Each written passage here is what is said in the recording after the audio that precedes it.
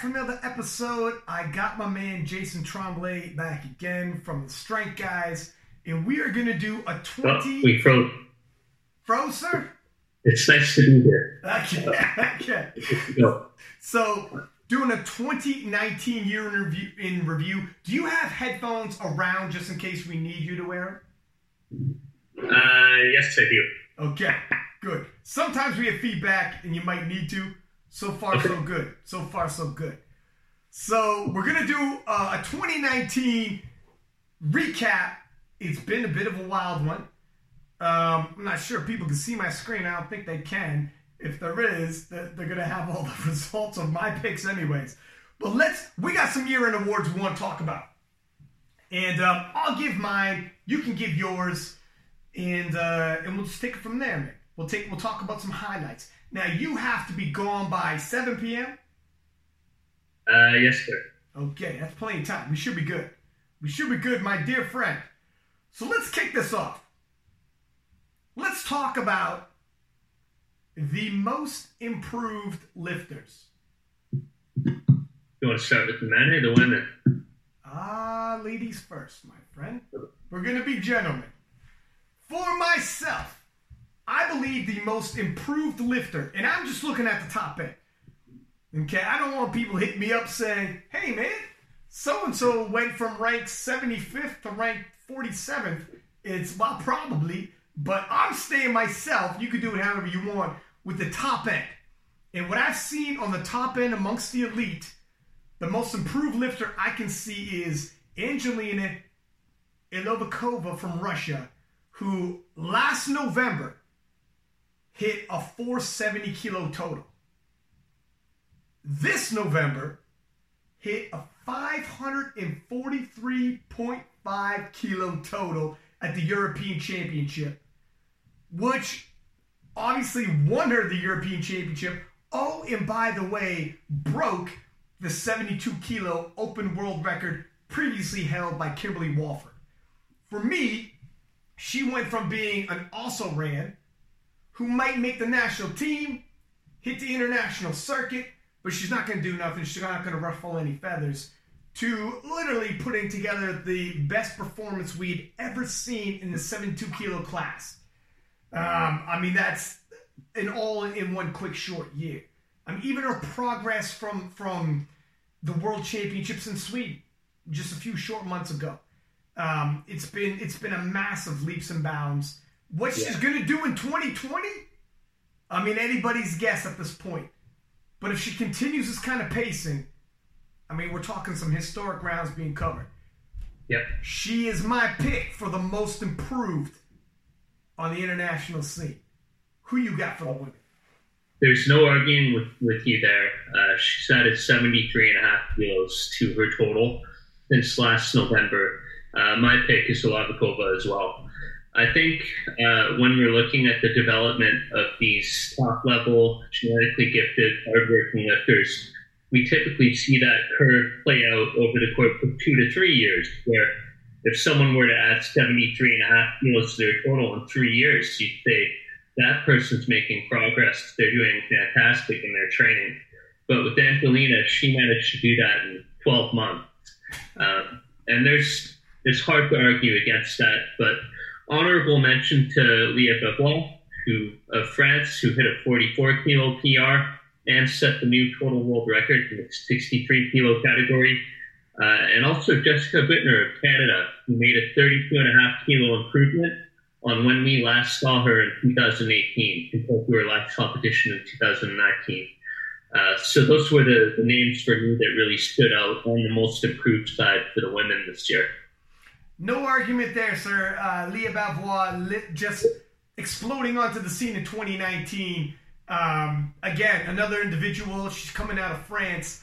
And previously in 2018, I hadn't known her.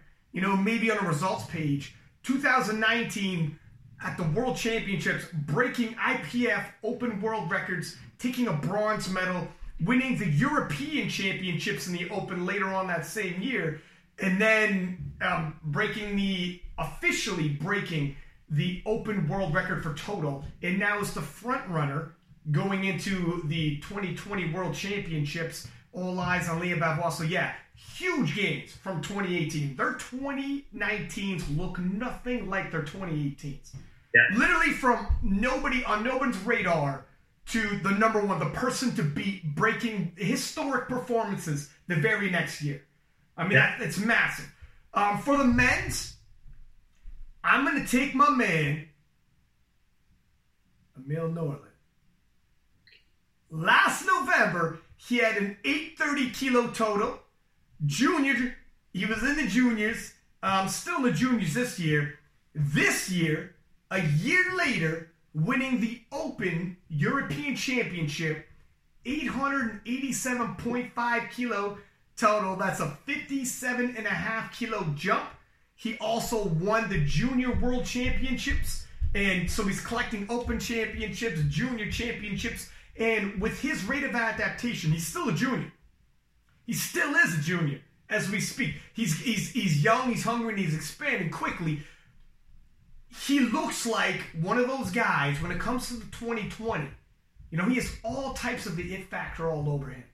You know, he reeks of confidence when he hits the platform. Definitely somebody that I think we should watch out for. But for myself, in terms of improved, he's another gentleman who last year wasn't really on my radar. Might see his name on some result pages, but wasn't popping out. In 2019, he is all over everybody's radar. If he's not on your radar, you're sleeping. You don't want to get caught sleeping. Who do you got, sir? Yeah, and we talked about him in our European Championship debut show, and he was my MVP and my most improved the tournament for that. But I'm going to go with the USA lifter, Austin Perkins, the 74-kilo junior best lifter and 74-kilo junior collegiate world champion. Since we last saw him in 2018, he has added 69 kilos to his total. Now sitting at 757.5 kilo total. Oh, wow. What I found even more impressive, Austin competes both in raw and equipped lifting, but he's only missed 2 lifts in his entire raw powerlifting career thus far. So he's a model of consistency. He shows up, he executes, and he's been getting better at a very quick pace. I want to give honorable mention to Michael Sier here, who was on pace for, who knows, maybe he would have been my pick as most improved. However, he had to withdraw from the competition, so we don't yet know where his deadlift is. And I'm referring to Raw Nationals for our lifters who are aware of what happened at that competition. Michael had to drop out due to some sort of ailment. But leading up to that, Michael had a 287.5 kilo squat, which was a 20 kilo improvement on his squat compared to when we last saw him in 2018, and a 10.5 kilo bench PR, where I believe he finished at 198 kilos on that lift. So Michael is another lifter who's coming fast, as is Joey Flex product Jonathan Paco in the 93 kilo division, who we'll be talking about a little bit later, I'm sure. Yeah. Look at those 74 kilo boys. Like you could throw Ricky Cho in there too. Like last year, 2018, Ricky Cho. It's Michael C. Actually, it's pronounced C. Michael C. And Austin Perkins. All those fellas, they're all juniors, and we didn't know. I didn't know who they were in 2018. Okay, and I obviously follow my powerlifting. 2019, I am all over those fellas, and the gains they hit. Ricky himself was saying what his old total was and what his total now. These fellas from going in the late 600s to deep into the 700s. And like you said, Austin Perkins, this young man is 20 years old, and he doesn't cut any weight to fill in the 74 kilo class. He still has like size to grow, maturity to grow. I mean, you take a look at most dudes when they're 20 and most dudes when they're 25, for instance. I mean, they turn from boys to men. And these dudes are already monsters this early in the game. So, yeah, I mean, I think you could pick almost any one of those 74 kilo guys and not be wrong in terms of the most improved, for sure. You never want to say something's impossible, but developmentally speaking, if you're not good out of the gate at bench press, that's the hardest lift to take from middle of the pack to elite. And Austin's bench press I could see it progressing and moving competition to competition. His squat and deadlift are already world class, so that only furthers my belief in his potential, and also my pick of Austin Perkins as most improved lifter. You know, his nickname is the future. Not yet. His nickname is not yet. That's his new nickname. Not yet. Not yet. Soon. His nickname around next year will be soon. And then his nickname in 2021 will be shortly. And we'll get there. And then eventually he'll be the president. So there's the most improved. Next, let's take a look at who we believe the person to watch is for 2020. And for me, it's going to be people. And it's a lot because I think most improved and people to watch usually goes hand in hand. It's almost it's a pretty seamless segue. At least it is for my picks. Now, having said that, I'll go first. And once again, it's our girl Angelina from Russia is one of them. I'm going to have a few here because I want to discuss, because there's a few people I think you'd be sleeping on if you're not paying attention. But you got to watch out for Angelina. We already went through her rate of adaptation. Her progress is staggering, and she's already at the forefront of the 72 kilo class, which has always been talent rich.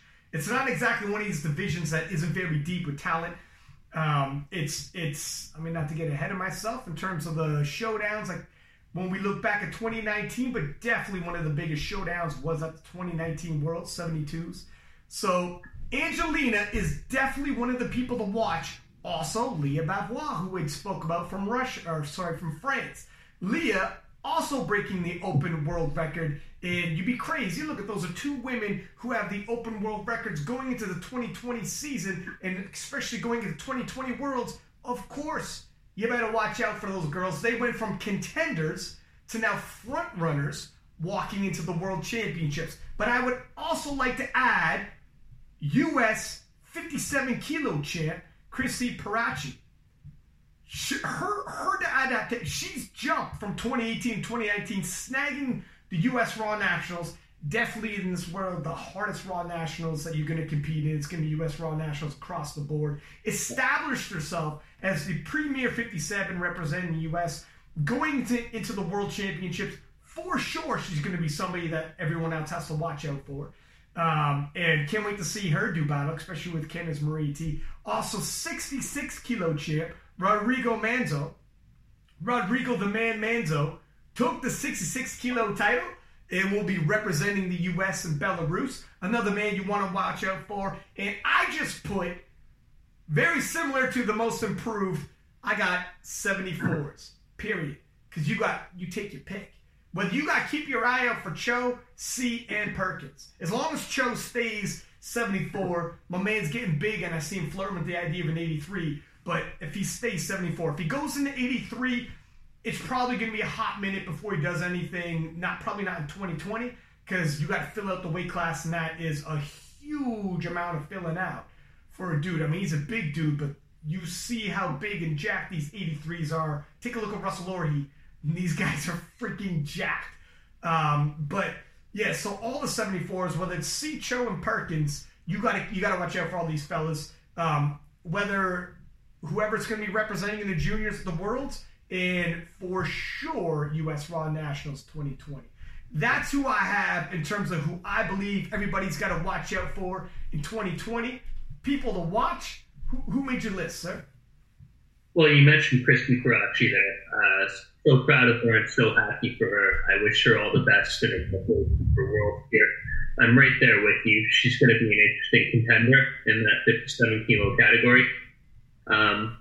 We began by talking about Olavakova and the 72 kilo class, but I think we can't gloss over that Ana Rosa, also Castellane of Brazil, also had a massive performance. She posted 540.5 kilos and actually held the total world record going into the European Championship when Angelina came up and furthered it by 3 kilos. So Anna's going to be right in the mix. Of course, we want to see what the defending champion, Kim Walford, is going to do. And we want to see what Jessica Bittner is going to put together. very genetically gifted and hardworking lifter here from Canada. So I think that weight class is going to be really exciting. Personally, I'm very excited to see what Carola Gara of Italy, the defending 63-kilo women's world champion in that division, is going to bring the worlds, because we haven't seen her compete recently. We've seen Stan, we've seen Leah, but we haven't seen the progress that she's made as well. So really curious to see how this is going to pan out at Worlds. Yeah, you're right. I mean, she hit what she hit in Sweden at the IPF World Championships, and Gara obviously won the 63-kilo World Championships. Since then, and she defeated Leah and Sam to do so. Yeah. Since then, Sam went ahead, Leah went ahead, and Gara, I believe, stayed in equipment, so we don't really know where she's at in the Classic. And she might be telling herself, yeah, I got you. Sam bested what he did with 5'11". I only did 5'03". Then Leah came and bested that. It did 5'14". I got you. But you don't know what I got in my back pocket. So you're 100% right. Even though she is the defending world champion, to an extent, because of what these other young ladies have done, it's almost like there's more curiosity around her. It's almost like she's playing a little bit of catch-up. Even if not literally, because God knows what she's moving in the gym. On the platform, we don't know. It's all just potential until we hit the platform. I got a feeling, one thing's for sure. Whether it's the 72s or the 63s, it is super tight.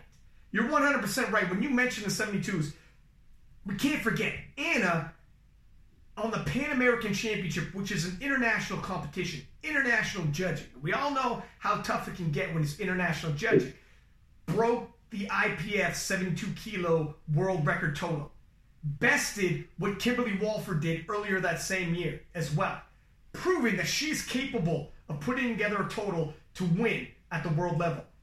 Angelina has proven she's capable of putting together a total to win at the international level, at the World Championships. Obviously, Kimberly Walford has proven time and time again she's capable. Oh, and by the way, Jessica Bittner, who's also won the Junior World Championships. I mean, look what we're talking here. And then throw in Isabella Weisberg, who breaks world records herself. So any one of these girls is full well capable of winning the World Championship. It is seriously neck and neck. We're not going to get into a whole World Championship preview show here, but yeah, man. I mean, I think you're 100% right. You could pick pretty much any one of them and say this is the person to watch. I'm just picking the front runners who are the current world record holders, but you could literally move one out and put another piece in, and you wouldn't be wrong because they might be the person to watch going in there. Did you give your gentleman? No. So on the men's side, I think most recent. Very curious to see what Brett Gibbs is going to bring to the platform in Sheffield. His 862.5 kilo total, weighing at 6 kilos body weight in training. Yeah. He smashes the current world record. And on IPF points, that makes it a very interesting competition between the front runners of that tournament. So Brett Gibbs is going to be one. Jonathan Keiko is going to be another, as he makes his international debut at the World Championship. And I'm also going to have to say Emil Norlund of Sweden, the defending European champion. See what he's going to bring into the World Championship in Belarus this year. I 100%. I agree in terms of what Brett Gibbs did. I mean, he's weighing in at 83 kilo. And I can only believe he's going to weigh. I know it's not official. I mean, it's not quite the same when you do it in the gym. But 862.5? And the depth on the squat looked good. The pause on the bench was legit. It wasn't a touch and go. I mean, if he can bring that, he doesn't even need to bring all of that. And Russell's got to be like, oh, damn.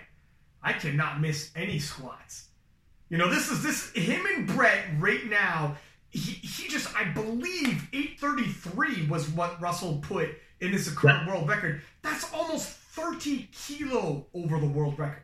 That's ridiculous. Not often do you see someone, usually when someone breaks a world record, it's by a kilo here, a kilo there.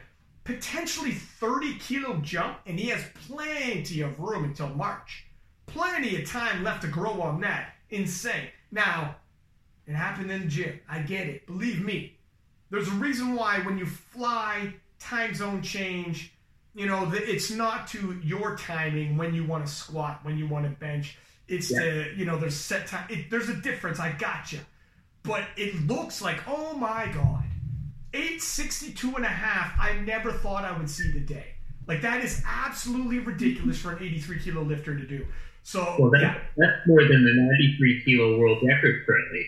Yeah, no, that rivals even the unofficial 93 kilo world record. I mean, he could be up there swinging with Jonathan Kako.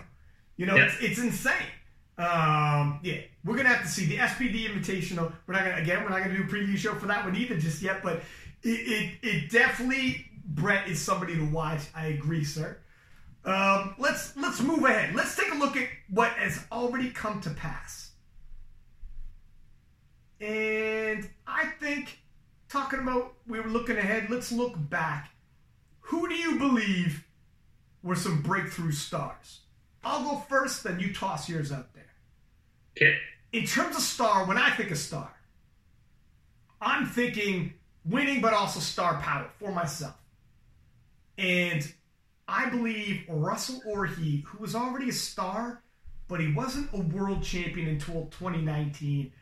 And with what Brett had done in 2018, being the heaviest individual in the IPF ever to do a 10 times body weight total, and he looked so dominant and strong, it looked like Russell might be relegated to an also-ran position, where perhaps his success on the platform wouldn't live up to a star power outside of. Even though watching it, you could tell yourself, man, if a dude that popular, smile like that, bodied up like that, ever won an IPF title, my God, would people eat it up all over Instagram, YouTube, the whole nine. It would be a boom goes a dynamite situation. This guy knows how to squeeze every last drop out of that social media. In the performance he put together in Sweden, in not only winning the title, but unseating a reputable champion, a returning champion like Brett, so the lineage was passed properly, not just you showed up, the returning champ wasn't there, whatever, there was a proper lineage. And it's a guy like Brett who he himself has an element of star power to him. So it helped catapult, I believe, Russell to that upper atmosphere in terms of powerlifting. Now he's got the star power. Now he's got the accomplishment of being an IPF world champion. You can never take that away from somebody once they become IPF world champion. That's it.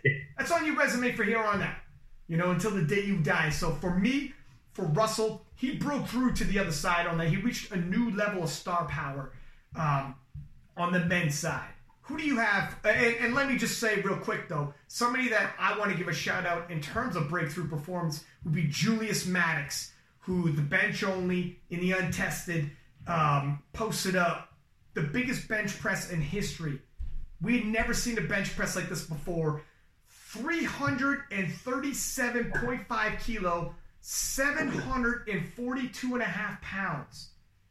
Bench press. Bench press, my friend. Not a fucking deadlift, and that'd be a hell of a deadlift. This dude had that hovering over his face and chest. So, and his story is phenomenal story. In terms of star power, doesn't quite have the glitter that Russell Orhii has on social media, but he goes to public schools doing public speaking, and within the community does tons of public appearances and charity events, etc. So he does carry a little clout himself as well. And his social media is blowing up quite a bit too. So there on the men's, who do you got, sir? So for breakthrough star, I had to pick another lifter from Team Flex that broke through. But my honorable mention is going to be Russell Orhii for this category. And I'm actually going to give the breakthrough star of 2019 to Jonathan Kako. Oh, wow. 2017 and 2018 Raw Nationals, Jonathan Kako placed in 4th place. This year's Raw Nationals, he dominated and he ran away with it. He has added 51 kilos to his total in 2019 and now sits as the front runner and the favorite for the World Championship upcoming in Belarus. So I have to pick Jonathan Kako. We've had a few close battles between him and one of Ben and I's lifters, Sean Moser, at Nationals and Arnold Classics. And then Kako just took off. And now he's the national champion, and he's getting ready for his first World Championship. So congratulations to Jonathan on a truly remarkable year. he doesn't miss many lifts. He's consistent. He's an honorable champion, and excited to see what he'll do in Belarus next year. Yeah, no, you know what, Jonathan's not a bad pick at all. Absolutely a beast lately in the 93 kilo class. He really was. He was a guy who was consistent, and he was amongst the elite, but he was consistently finishing off that platform. Just didn't quite have on the platform, and went from off the platform to unofficially breaking the IPF world record and posting other performance we've never seen. So that's a huge market. 100% that's a breakthrough performance. Hopefully he gets that. If he goes to the World Championships, now the rest of the world's watching. You put an IPF world title to your name. It's a whole nother level. So maybe 2020, the star will continue to rise. For the women's, I have for breakthrough star, another Joey Flex lifter, Amanda Lawrence, whom I believe in. She had all types of potential in 2019. I had her pegged as my person to watch, in 2018. I had her pegged as my person to watch in the upcoming year, and she has obviously lived up to all the different hypes. Any hype, the type of hype that she built in terms of her previous performances, how young she was, it was just a matter of when. Would it be too soon? Because she's very young. And going into Sweden was not overwhelmed by the moment, and she got caught up in one of the best showdowns. Her and Daniela Mello. Right back and forth, tossing back and forth world records right up to the very last deadlift. That was the type of showdown that you rarely see at that kind of level, and it lived up, in spades, and sometimes people get overwhelmed, and she stepped up. And in terms of actual star power, it feels like everybody and their mother knows who Amanda Lawrence is now. And you take a look at her Instagram and what's happened to her. It's not just all about that. It's got to be performance, but if I'm talking star power as well, she has a bit of an it factor as well, just like a Russell Orhe, where people have just gravitated towards Amanda Lawrence. And, she's become one of those mainstream, if we got that, within the powerlifting community. So now she has the star power as well as the IPF title. She's doing things nobody's ever seen done. She's doing things that we never thought we'd see 84s do. And just like Russell Orhe has Brett Gibbs, and you need a rival, otherwise, why are we watching you? She's got Daniela Mello, and they went toe-to-toe in Sweden and put together one of the best showdowns you could ask for. So she has that, which helps her star power rise. Because if you're running a dynasty and nobody's really against you, pretty boring stuff. And it's a lot harder to have people tune in and actually watch you perform. Who do you got, my friend? So I wanted to pick a lifter from Italy, Italy's first ever women's open world champion, Carola Gara. Her and her 503 kilo total in Helsingborg in June were enough to secure the world record. And the Italian Federation, what I believe is their first and only Raw World Championship. I think that's significant on numerous fronts because, as I mentioned on the European Championship Review show, I had been to an Italian powerlifting nationals 4 years ago. And I remember being so impressed by the quality of the lifters and how many lifters there were in Italy for a federation that we weren't seeing on the classic international stage. And so for Carola to break through that, for Italy to show up at Worlds, and for Italy to get its first women's world title is enough for me to give her as the breakthrough star of 2019 on the women's side. And of course, honorable mention, as you said, Amanda Lawrence is doing amazing things for the sport. She's squatting unprecedented amounts of weight in that weight class. And then we have the names we've already discussed. We have Leah, Angelina, these rising stars in the division.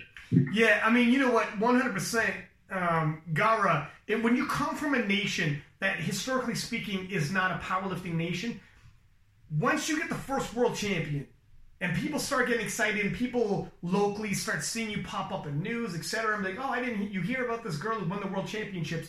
You could see what it can do to the federation in terms of inspiration, motivation. People watch and become. That's how I found powerlifting. I was like, I like lifting weights. I don't know if it's ever going to go nowhere. Open up the newspaper. Alex Droltz wins the Canadian Championship for powerlifting. I'm like, oh, powerlifting. Well, here we go. Let me get involved. Sign me up. And I reached out to him. I mean, look at New Zealand and Brett Gibbs, man. 5 years ago, New Zealand was not one of these big powerlifting nations. Now they're pumping out. That whole region is starting to pump people out. So when you have a star emerge from your nation or your region, it does help. You know, it absolutely does. Another note is that when you have a star who breaks through, whether it's on coaching roster for the nation, I think that it's so good for coach development too, because now you're trying to stay in front of everyone else chasing you, and that means you've got to stay healthy. You've got to continue making progress, and that means that the coach has to continue developing as well. And I think we've seen that in the nations where you've mentioned, where, for example, I consider the New Zealand coaching staff to be amongst the best in the world. They've grown with Brett over time, and hopefully that's the case with Italy, and you see another European country rising to the top, producing contenders more and more in the coming years. They're going to have to, buddy. I mean, this day and age, you have to adapt or you're going to fall behind. But that's why at least you do have, excuse me, with the internet, it'll help. Here's the one thing, though. When you're coming from Italy, and I tried to speak with Gara when we were in Sweden, and English is not her first language. English is not her second or third, neither. She's got them. So it's tougher. These are factors that you wouldn't ordinarily even think about because you take for granted, yeah, we speak English. So any kind of literature, material, reaching out for a coach, so much easier. But when you're from a nation, and English is not your first language, it's very sketchy. When you're researching, reading articles, watching YouTube videos, trying to pick up information, and you don't know English, that just cuts you off from like 95% of the material out there. It's insane how much you don't even think about it until you show up at a world championship and you walk around the hotel. Okay, good. All right, good. Until you're in the hotel room and in the World Championship walking around, you realize, yeah, man, there's definitely some language barriers with some of these people. Especially if you're talking about coaching. If she's stuck with, I say stuck with, but limited options where it's like, look, if you don't speak Italian, good luck coaching me. How are you going to coach me if you don't speak Italian? So if she doesn't speak English, yeah, she's not reaching out. It's going to be very difficult to reach out to the strength guys, Mike T, Bryce Lewis, whatever coaching outfit you want. Insert Joey Flex. Actually, man, I think my man Joey might be Italian, so who knows? Maybe he's got a little, maybe he wakes up and says, no, okay, help me out here. I got a new client. But still, you get what I'm saying where, I mean, it'd be difficult. So they will have to rise. In Italy, you start figuring it out, you know, and if you're going to stay up on the class. Yeah, and that goes for anybody from all these different nations. Same thing with Russia, although Russia's got a history of strength, so they got a lot of good coaches themselves already in the Eastern Bloc there. Any other notes you want to put, or should we move along, sir? Nothing for that category, no. All right, cool. Let's do the biggest upset of 2019. Going into the 2019 year, the Classic division had, in the IPF, had two dynasties. Kimberly Walford had never lost, not at a Nationals, not at a World Championships. The sun rises and sets, and Kimberly Walford is a world champion. That's how it goes. She shows up, she wins. Ray Williams had never lost, not at a national championship, not at a world championship. Never have we seen. I mean, Ray Williams had never tasted defeat. If we were going into the World Championships and Ray Williams is on the roster, almost everyone else, all right, could be a battle. Kimberly had herself a hell of a battle, but Ray seemed like a lock. And Jezza Weber stepped up on the day that he had bum knees, battling through pain. In the medal ceremony, he had to take a seat because he's in so much pain. Held himself together, stayed in the pocket, kept the squats, even though his squat went way down. He has squatted over 1,000 pounds before. The man's he was actually the first on the international scene to squat over 1,000 pounds. Dropped this squat, stayed in the pocket, collected it, and held on at the end in the deadlifts when the rest of the world started charging in saying, okay, Ray's gone. forever going to win the 120-plus kilo title, the super heavyweight title, to be the IPF world champion. It's today. And my man had the deadlift slide out of his hands, had to retake it, and held on for the win. Jezza Wepa, after constantly being the bridesmaid and is finally the bride, pulled off the biggest upset of 2019 in my view. Walking into 2019, if you would have told me Jezza was going to be the world champion and Ray Williams would not, that would probably be one of the most unlikely. So Jezza Wepa is the biggest upset victory that I could see in 2019. That's for the tested and the untested. How you feel, sir? Yeah, I'm right there with you with Jezza for this category. Such an unfortunate turn of events with Ray getting sick and ultimately having to withdraw from the competition. Well, not withdraw. He wasn't able to register a squat and then had to go to the hospital. So it was an unfortunate turn of events. It was a wild competition. As you said, if you were to tell either of us at the start of last year that Jezza was going to emerge as the world champion, I think there would be a lot of surprised looks on our faces. But Jezza pulled it out. As you said, he lifted really well. Once Ray was no longer in the competition, the rest of the field really put on a charge, especially Sim Ross, the Bostonian. And it ended up being a very unpredictable and wild ride to the finish line. And Jezza pulled it out. And he's my pick for the biggest upset win. Yeah, right down to the very last deadlift.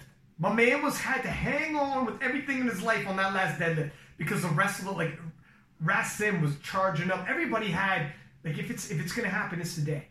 Everybody knew today I can be the world champion.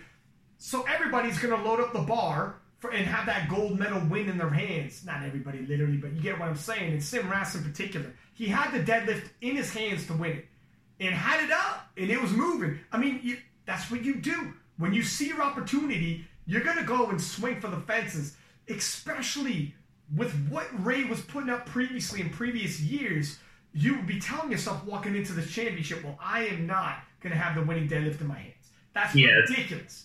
The fences were like a kilometer away, so this was the chance, and it was exciting to watch the finish. It made it dramatic, to say the least, and Jezza held on, man. I mean, I think if I remember correctly, it took him 2 tries to get that last deadlift, and he needed that last deadlift to the win. It took him 2 tries, and he got it, and it was just enough. And my man, Jezza was hurt.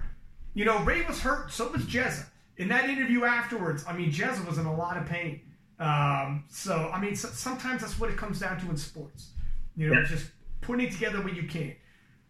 So there you go, upset victory. I think that was pretty much, I had a feeling that'd probably be unanimous because that's an easy one. Moving right along, let's talk about who the biggest comebacks in 2019 were. Yeah, I've got to go for my biggest upset win on the women's side first. Okay, yeah, sorry, you go ahead. Sorry.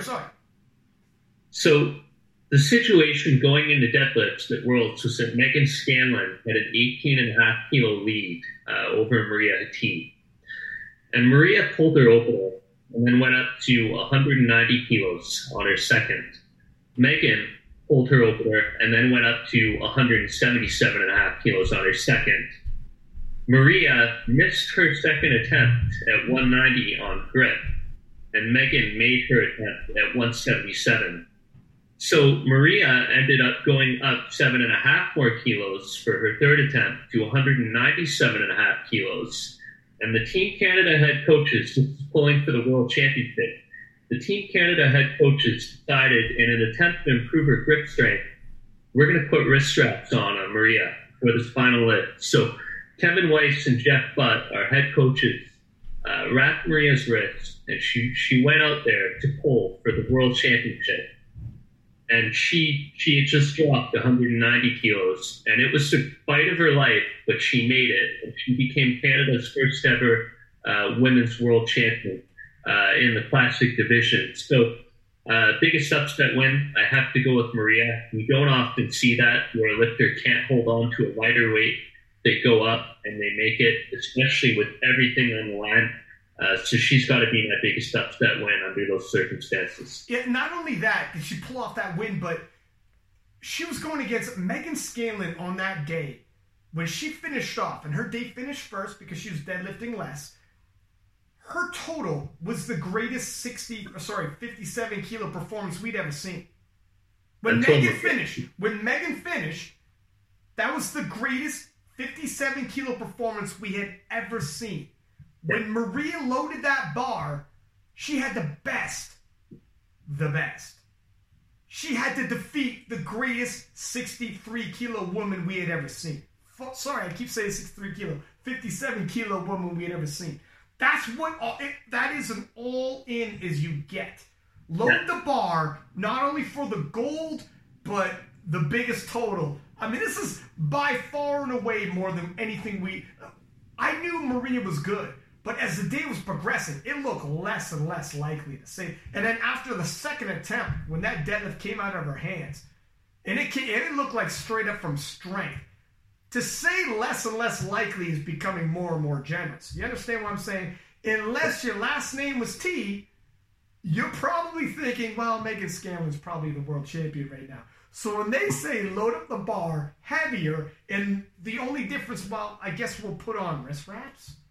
It's like, well, listen, SPD wrist wraps sales should be going through the roof after that, when it's like, improve your deadlift immediately with SPD wrist wraps. I mean, it's, man, it was a great come from behind, upset victory for sure. And I believe I had Megan Scanlon picked as the winner leading into it. So it was an upset victory both within the competition and leading into it, just based off of numbers, nominations, what the projected would have been with Megan. And Megan lived up. It wasn't like Megan had a bad day. It wasn't like she fumbled the ball and that's why Maria became champion. Megan had the best day we'd ever seen. It's just 2 seconds later, an even better day finished off in what Maria T did. So 100%, my man. I like your pick, and I'll echo that pick. So, let's get into the comebacks of 2019. 2018, for the first time... Oh, you froze. Hold on. Okay. We're good? Yeah, my man. You never froze. You know what? You never freeze for me. I think I'm only freezing on your side. But, so, 2018...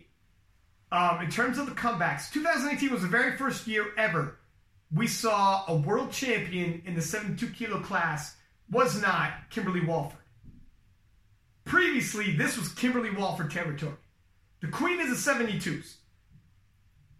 She's gone for 2018, coming back in 2019, and just like the year before, when Jen Thompson was coming back and wanted to reclaim her title, she was in her 40s and facing the greatest 63 kilo class we'd ever seen at the IPF World Championships.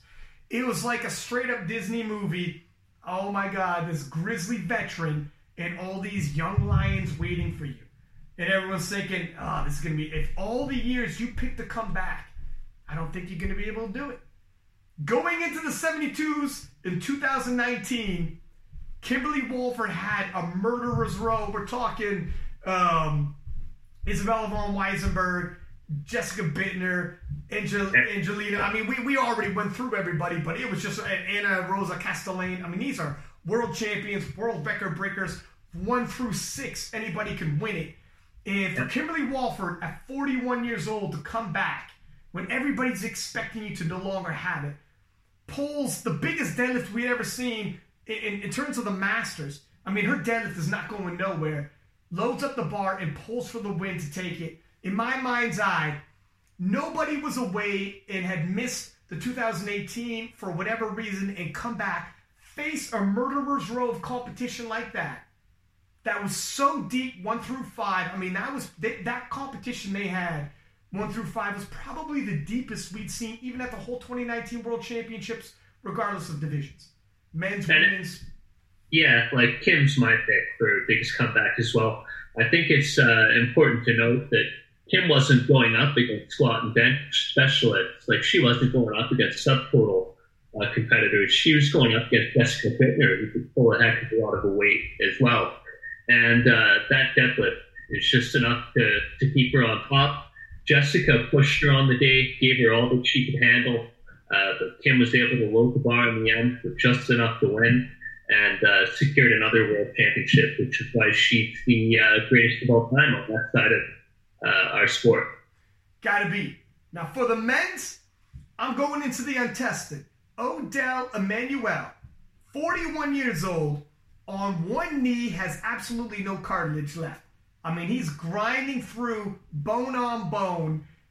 On his other leg, his hamstring completely ruptured and torn right off the bone. So he's in the hospital, one bum knee and one leg, hamstring completely torn. 41 years old. This is a middle-aged man. The doctor's telling him, you will never lift again.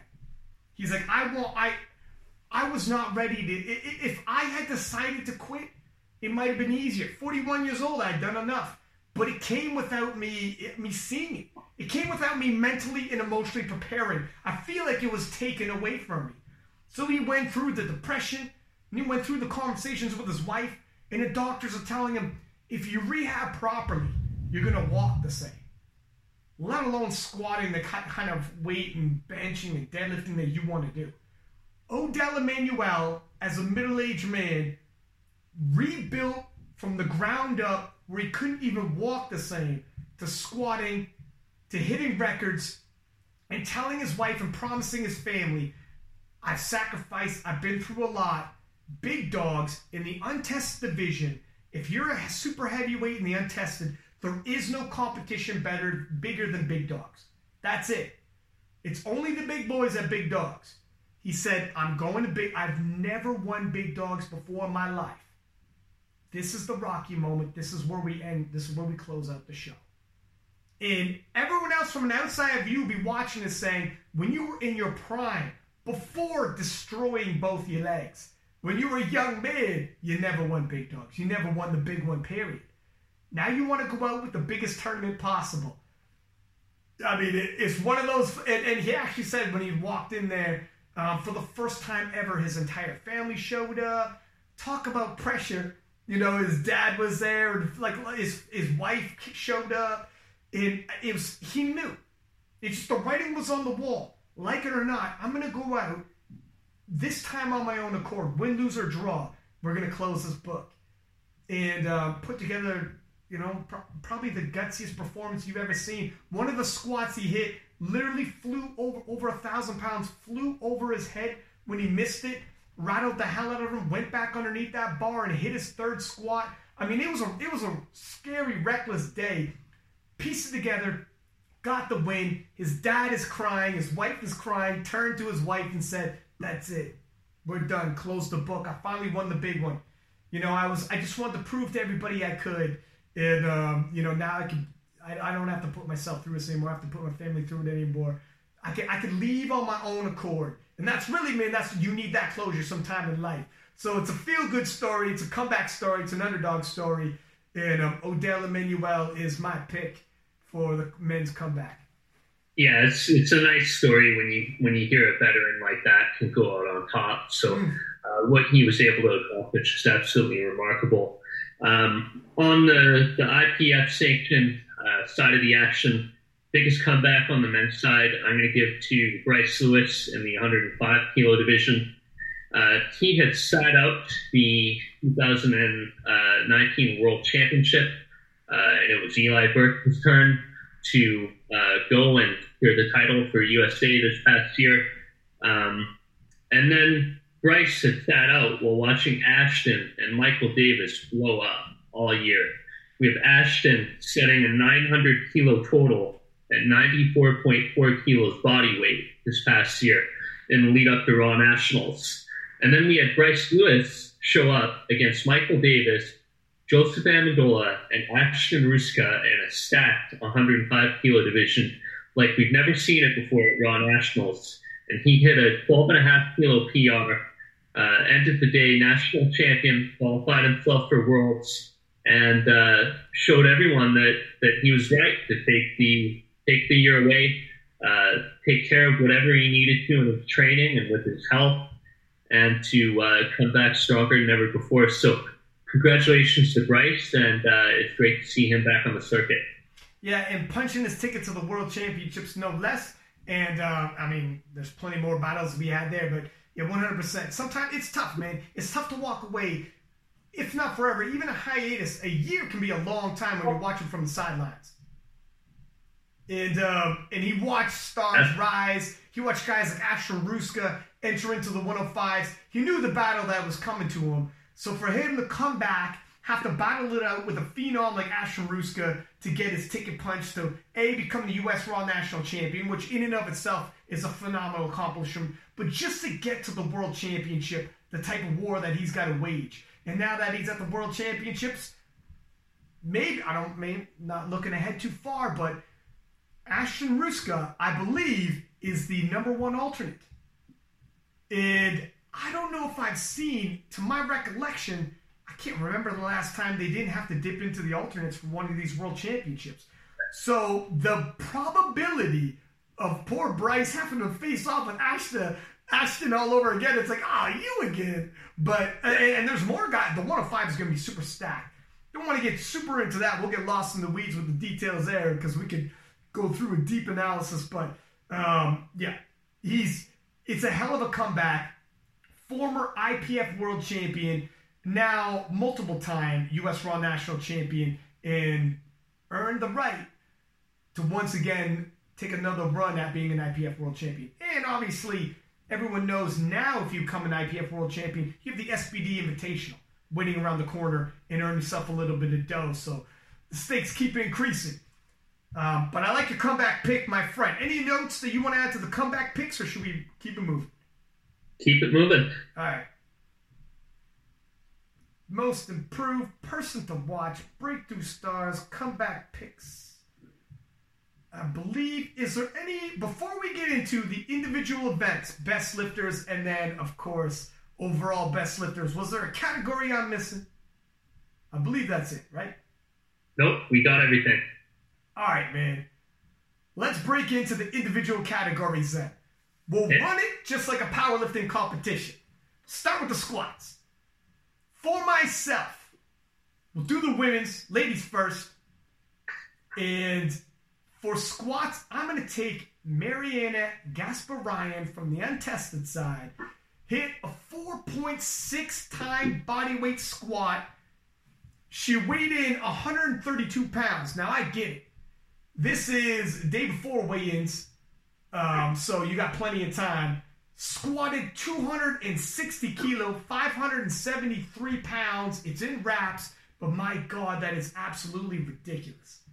And if I'm not mistaken, I'm gonna pull this up. I just want to double check what in the U.S. Open, because she's competed a couple times. And who's your pick while I pull this up, sir? Yeah, so for me, on the IPF side of the action, again, I have to go with Amanda Lawrence. When she was absolutely under the gun, you need the squats, 243 kilo squat at Worlds for the world record, in a meet where it came down to the very finish with Danielle Moore, and then 250.5 kilos at Nationals to set an unofficial world record and further her own grasp on the U.S. national record. And I think it was a remarkable year for the squat on the women's side, because we had 5 out of the 7 world records broken in the squat this year. So we had Plum Deckers in the 52 kilo category, break Susie Hartwood Gary's previous world record with a 160.5 kilo squat. Maria Hatim set the world record with 178.5 kilos. Leah Bavois, 193 kilos. And Angelina Labakova of Russia, 203.5 kilos. So remarkable lifting from all these ladies. But for me, Amanda Lawrence was cream of the crop. I just wanted to check. And yeah, Amanda Lawrence is definitely was my runner-up there with what she had put forth on that. I mean, Amanda Lawrence, in terms of what she's doing with the squat, her potential is sky high. If she could put it all together in the SBD Invitational, sky's the limit. I mean, she keeps saying, look, I want a 600-pound squat. And ordinarily, previously, you'd be like, man, that's a pipe dream to hear from an 84-kilo lifter. From her, you believe it. You believe it's possible, especially at her age. It's not really a question of if, it's more a question of when it comes to Amanda Lawrence. I just wanted to check out Mariana because I know she had lifted a couple times, but it was in the 132-pound, 56-kilo class when she's battling Steffi Cohen in the U.S. Open, a battle in which she had posted a 720 Wilks. So she is my pick for the women's in terms of the squatter of the year. Absolutely crazy, 4.6 times body weight. For someone who's 132 pounds to be posting a 573-pound, 260-kilo squat, I can't even wrap my head around. And in terms of the men's, I am going to go with the... actually, you know what? I'll let you go first, sir. So, Ryan, this is going to shock you, and I promise you, this is completely unbiased. Oh, whoa! This is squat for the men's. Taylor Atwood. He hasn't missed a squat since 2015, since March of 2015. Hasn't missed a squat in competition. 283 kilos at for the world record, and then 285 kilos on a bad groin, no less, at nationals for a small PR. The most consistently excellent squatter in the 74-kilo division for the entire year, and he's my pick. So I'm going to dip into the untested once again. I know you don't follow the untested quite as much as the IPF, but I'm sure you've heard of Yuri Belkin. And what this gentleman's been doing in the untested division, I was saying earlier about big dogs and how that's the premier division for the untested if you're a super heavyweight. My man squatted 420 kilo in reps. Let me get that into freedom units for everybody.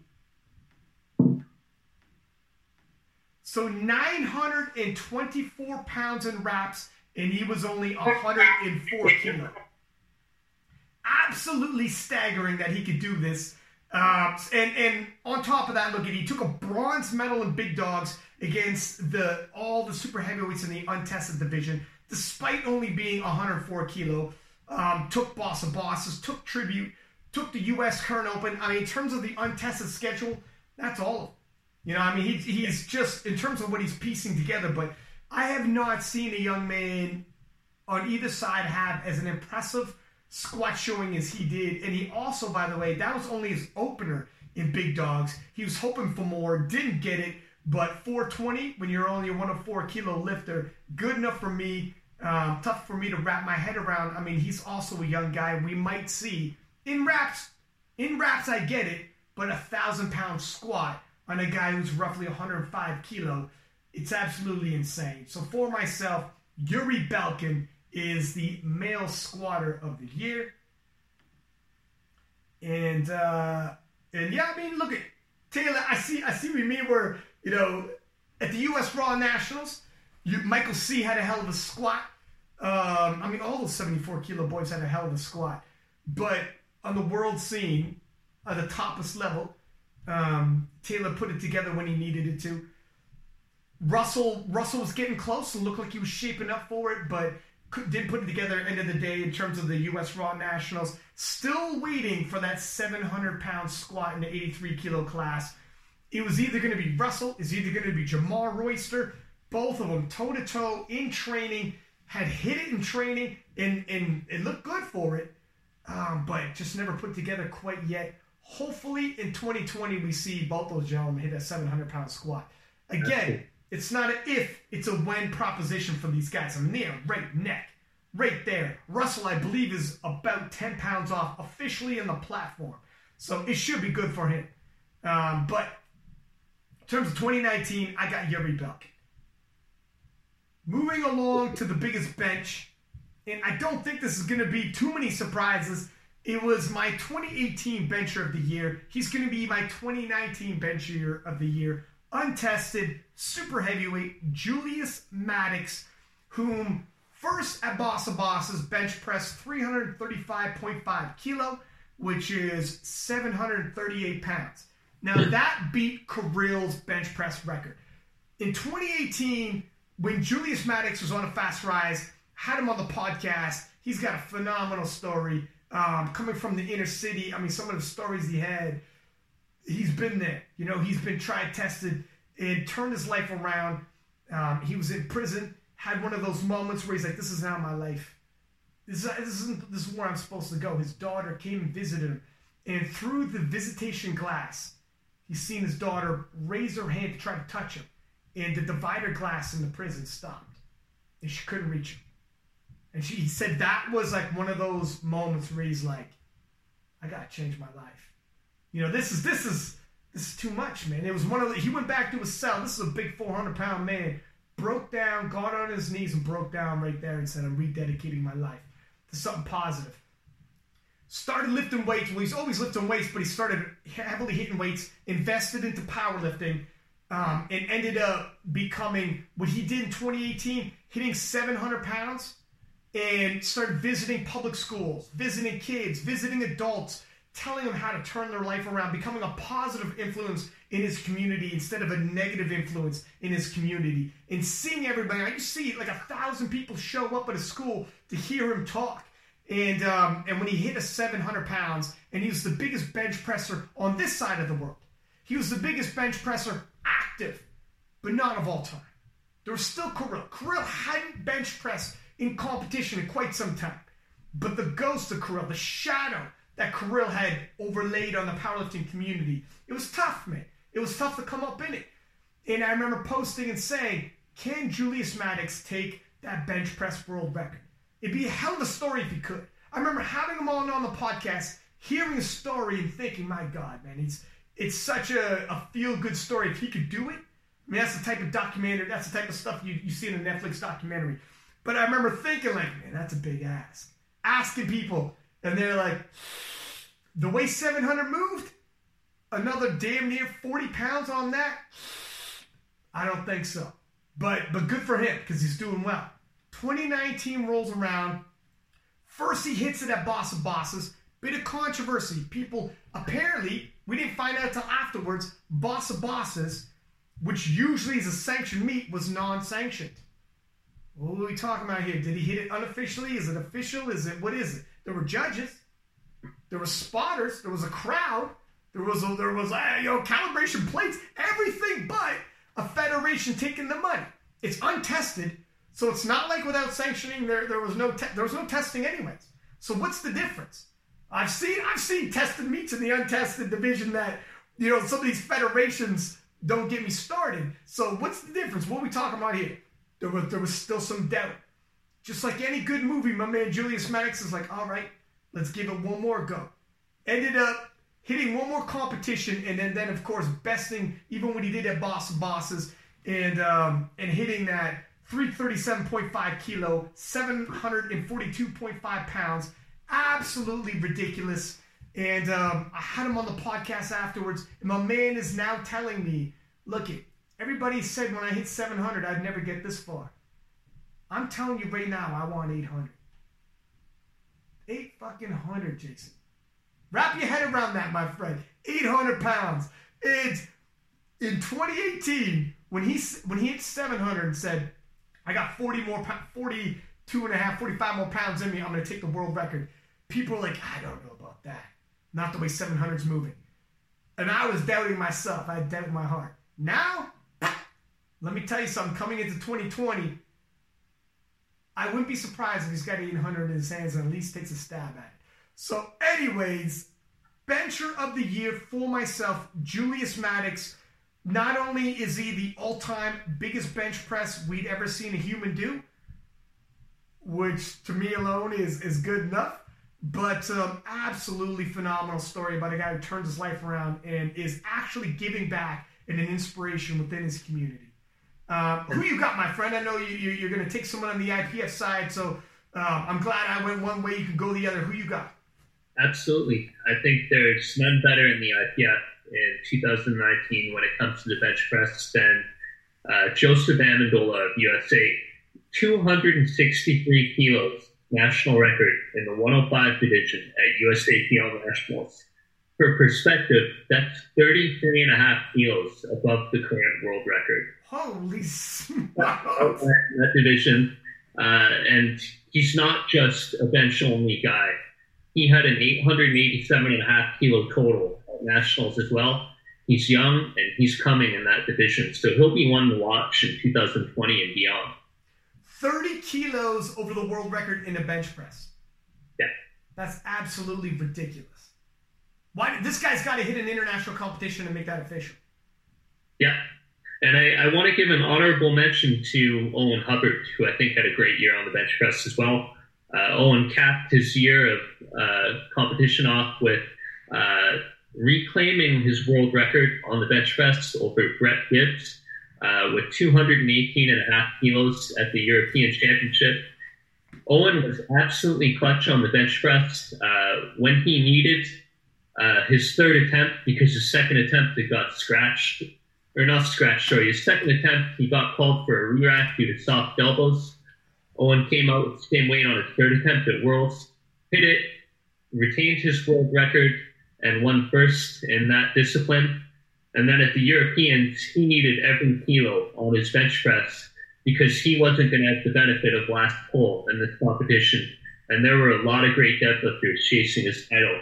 But Owen was able to come out, break new ground, and put up enough that he could win it in the end. So congratulations to Owen as well.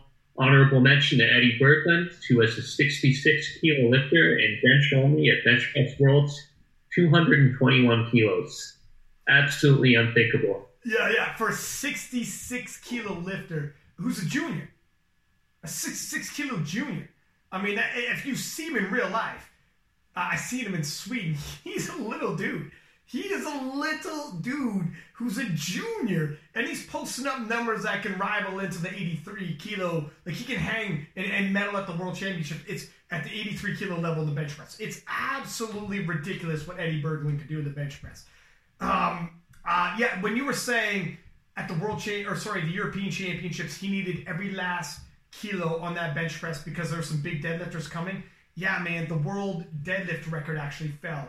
So, No kidding in terms of, and the guy who was actually fighting him for that gold was holding the deadlift world record until the European Championships, Carlson from Sweden. So, 100%, he needed every last kilo. And when he got that world record bench press and took it from Brett, he was quick to shout that out to Brett because him and Brett are bench rivals. So I know Brett's going to come back and want to take that back. I mean, Brett just benched 500. So in the gym, unofficially, but it looks good. We'll see what happens at the SBD Invitational. Yeah. So for the women's side, and she is probably going to be my pick until she's 175 years old. I'm going to take the GOAT, Jennifer Thompson, who 46 years old, once again world champion in the bench only. She's had obviously hip injuries, etc. Couldn't make it in a 3-lift to defend her title at the World Championships, but can the woman bench press hit this year alone 140 kilo, which is 308 pounds, hit 142.5 kilo, which is 313.5 pounds, and she's a 63 kilo woman who's 46 years old. How many women, well into their middle age, who are only 63 kilo, are pushing the kind of weight that she's pushing? Again, adding yet another world championship to her record. I mean, her resume is absolutely ridiculous at this point. When you're looking at the world titles and national titles she's racking up, whether it's 3-lift or bench, absolutely ridiculous what she's doing. She's the GOAT. She's the greatest bench presser we've ever seen, man or woman. With all due respect to Julius Maddox, I mean, my man Julius Maddox has only been doing this at the top level like that. This is his first year breaking a world record, so we'll see what he could do. But that's got to be my pick for the women's. Who do you got, sir? So in this category, I tried to keep it to 3-lift competition. Of course, I'm not going to argue that Jen Thompson is the greatest women's bench presser of all time. How far she is above the rest of the class in that lift and how long she has been in that position is absolutely incredible. And you couldn't really accomplish any more in a powerlifting career than she has. So she's the GOAT for sure, but I'm going to go with Donna Berglund, of Sweden. In the 57 kilo category, world record holder with 120.5 kilo bench press. And I want to give an honorable mention to Megan Scanlon, who was previously the best we had ever seen in that weight class on bench press with 115.5 kilos. And I also want to give an honorable mention to Daniela Mello, who's got that incredible bench press in the 84 kilo division with her 137 kilo world record in Sweden. Gara also has an absolutely phenomenal bench press. From Italy, the current reigning world champion, 63 kilo. Unfortunately, what Jen Thompson's done to the bench press world record in that weight class, good luck. Good luck taking that. But Gara does have a phenomenal, and you know what? And if you're wondering, Berglund is the sister of Eddie Berglund. They got a freaking crazy bench genetics. I mean, yes, I don't know how their parents brought them up, practicing that bench arch and throwing a barbell in their hands, but obviously something's working. Good picks, my friend. I'm glad because both of my benchers are from the bench only, and I got someone from the untested. And if you're focusing on the 3 lifts, we kind of spread it out a little bit, and more people get shout outs. Let's keep moving. Go to the deadlifts. And for myself, I'm going to stay in the untested division, and I'm going to pick Kaylor Woolham, who this year has deadlifted 431 pounds. He did that in April, and then 432.5 in record breakers later on, breaking his all-time deadlift world record later on, as well as, and no doubt because of that massive deadlift, he added on the total world record for the 100 kilo class, which was previously held by Kevin Oakes. And Kaylor Woolham, it's a 100 kilo class. I mean, he is not 220 pounds. He weighs in roughly around 215-ish, so he's a small 100 kilo, but when you got a deadlift, 432.5 kilo, 953 pounds, the guy is an absolutely phenomenal deadlifter. The best I've seen in 2019 and 2020, God knows what he's capable of. I think he even wants to add more records. I know when we had him on the podcast, his goal, 3 records, 3 different weight classes, etc. The guy's an absolutely phenomenal puller. And when you have a deadlift as big as that, yeah, total records are going to fall. The only problem with him, if you're going after total records, you're going to have to deal with Yuri Belkin. And we know how that usually ends up. But nonetheless, so Kaylor Woolham from the U.S. Is my male deadlifter of the year. And for the women's, I'll say it in a second, but I'll let you go first with your male. Yeah, on the IPF side of the action, I have to go with Derek Eng of Canada, who in the 59 kilo division at Worlds was the first man ever to out-deadlift Sergey Fedotenko. Previously, Eric Kupferstein of the USA held the deadlift world record, but since then, in 2012, Sergey has held on to that, and we saw his reign as the king of the division in the deadlift and the steer when Derek showed up and smoked 275 at Worlds. I think that's a pretty amazing accomplishment when you consider that Sergey had been the best deadlifter in that class for 7 years. So congratulations to Derek. And I want to give an honorable mention to Cheeto Noli of Norway, who just rounded off the year by getting the world record in the 83 kilo division with his 330.5 kilo pull. He's still a junior, and that division deadlift is really heating up. So it's going to be exciting to see where it goes in 2020. Listen, I'd be with you on Cheeto Noli.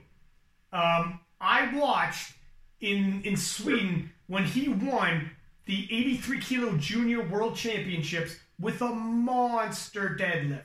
Came down to the last deadlift. He had to load the bar for the win, and it was one of those 50-50 shots. Like, I don't know if he's got it in him.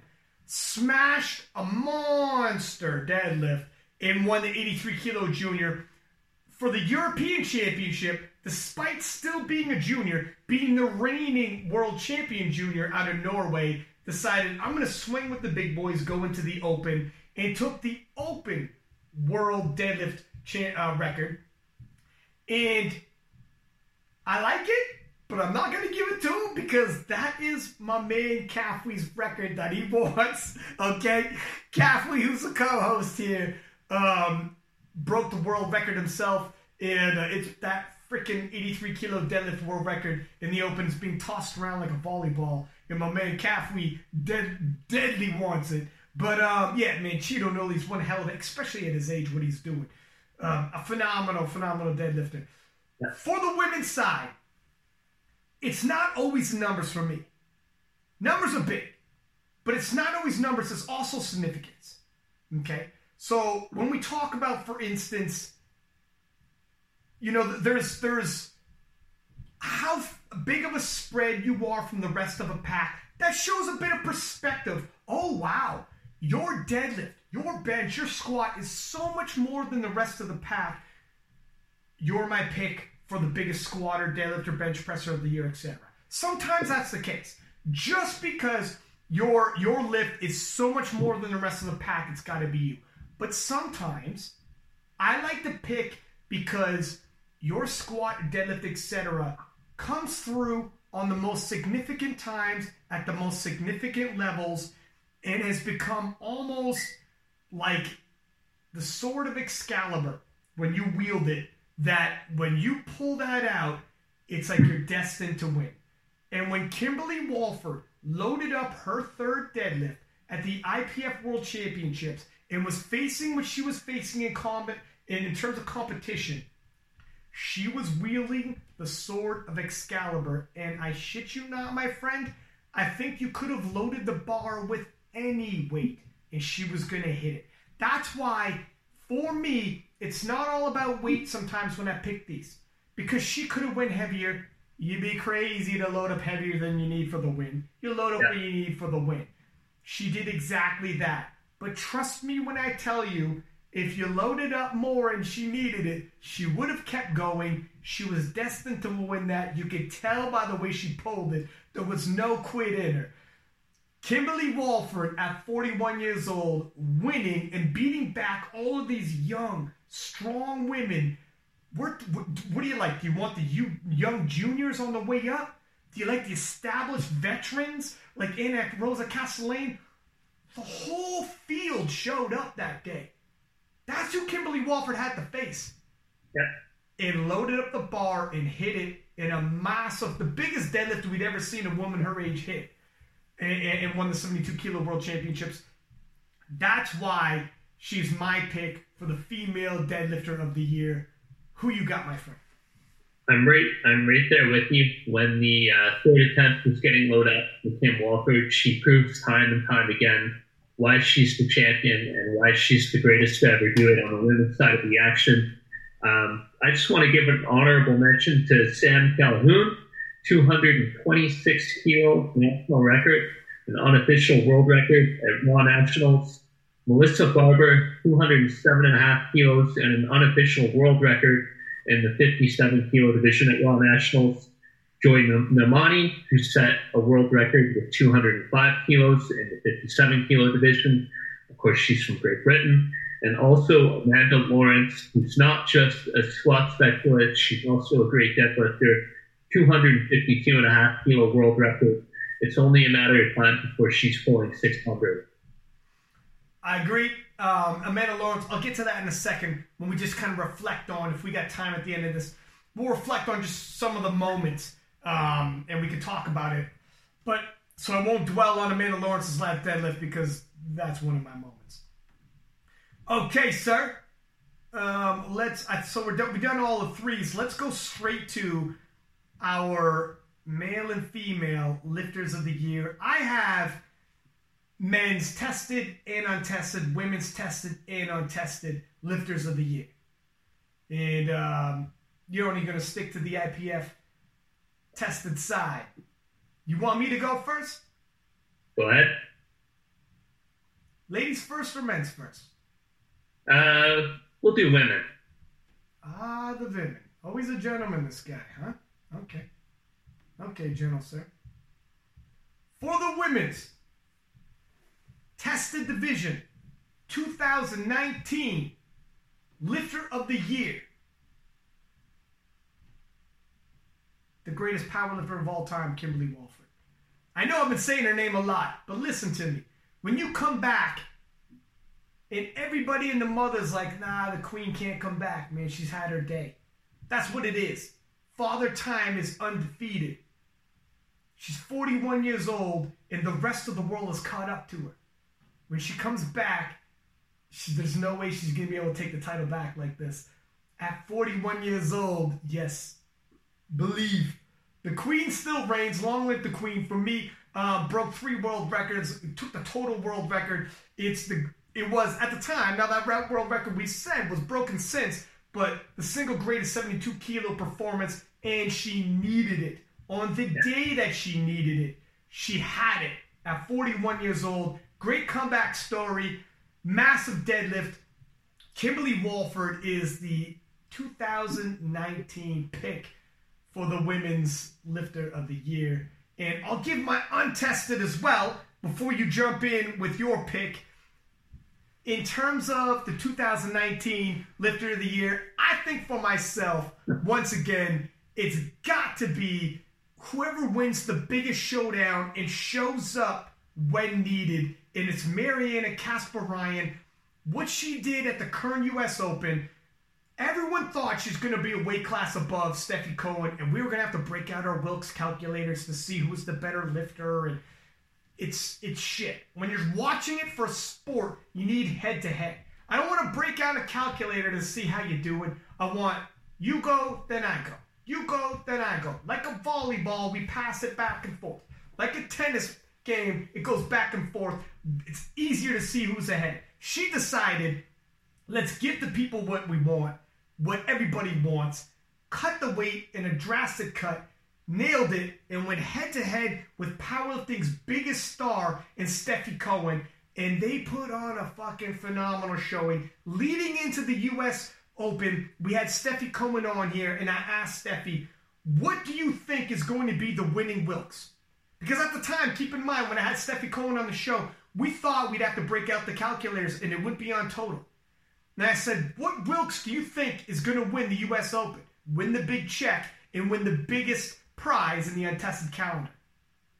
Steffi Cohen said, I know it's crazy, but I think a 700 Wilks is going to be needed to win this. Steffi Cohen hit 698, basically 700. Still wasn't enough. And I remember when she said 700, I thought, Steffi, that's crazy. This is insane if we're talking about 700. She goes, I think that's what it is. I think that's what I need to bring, and I think that should be good. And I'm like, well, look, if you can post 700, I think you're right. Nobody would have thought, except for Mariana Kasparian, 720 Wilks. Absolutely ridiculous. Heart goes out to Steffi Cohen. It seems to always happen. Last year at the U.S. Open, biggest competition, the untested, and she hit the biggest Wilks of all time, and then when the CC comes along and breaks the biggest Wilks of all time. This year, untested, Steffi Cohen hits the biggest Wilks of all time. What does Mariana do? Breaks the Wilks record, biggest Wilks of all time. Steffi Cohen keeps establishing herself with the biggest Wilks of all time, and then in the same competition, someone else bests it. Timing is everything, Steffi. Hang in there. Your time is coming clearly. But for myself, 2019, not only does she have the greatest Wilks we've ever seen in the untested, but a head-to-head showdown, which does not happen enough in the untested. It kills me that there's so many federations, so many different competitions, and not one single competition has established themselves like the IPF Worlds on the tested side, so we can't see those showdowns like we want. Finally happened between these two. She won it. Obvious pick for myself. Congratulations, Mariana Kasparian.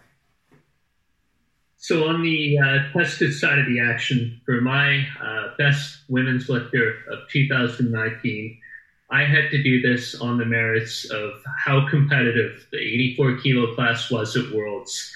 And Amanda Lawrence rise.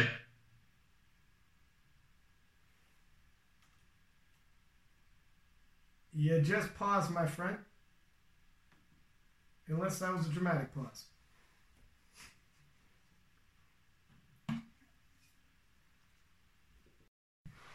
Okay, my friend. So you were just saying how Amanda Lawrence was your pick. That's all we got. Oh, Turkey. You just paused again. Can you hear us? Okay, I can see you now. Yeah, we're good to go. I apologize for the technical difficulties. No worries. So, Amanda Lawrence is your pick, sir. Why did you pick Amanda Lawrence? I had to go on the merits of how competitive that weight class was as well.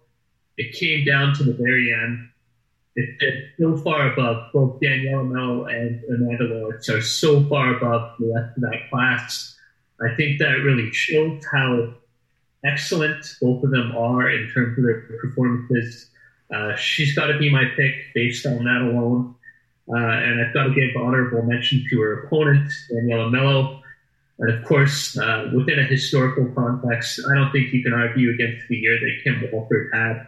And I grappled with this one because Maria Hattee was right up there with me.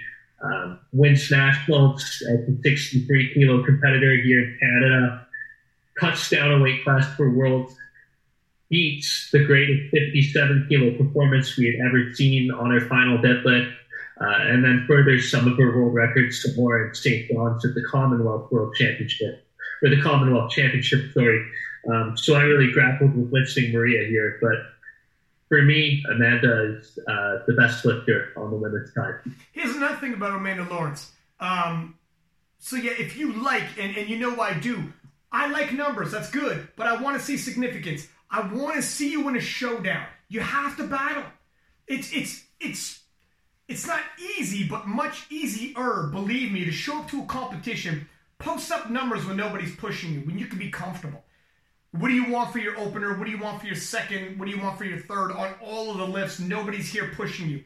Show up with another killer who's nipping at your heels toe-to-toe with you. And it's Daniela Mello, and what those ladies did in the 84 kilo class, they're putting up numbers we never thought capable. I mean, it's just phenomenal. They're so far ahead. Couple that with the fact Amanda Lawrence also capped off the year. She was the best lifter at the IPF World Championship. So she is the champion of champions in the IPF. So absolutely, if you're picking, I could 100% be argued for Amanda Lawrence as well. Looking over at the men, sir, and you pause here on us. Can you hear us? Or you hear me? Yeah. Okay, beautiful. All right, going to the men's. For the untested, basically for the reasons I had already said, but I'm going with Yuri Belkin. What this young man had done, I mean, look at Big Dogs, as basically he's 104 kilo, posting up 1,070 kilo total, winning a bronze medal against all of the super heavyweights.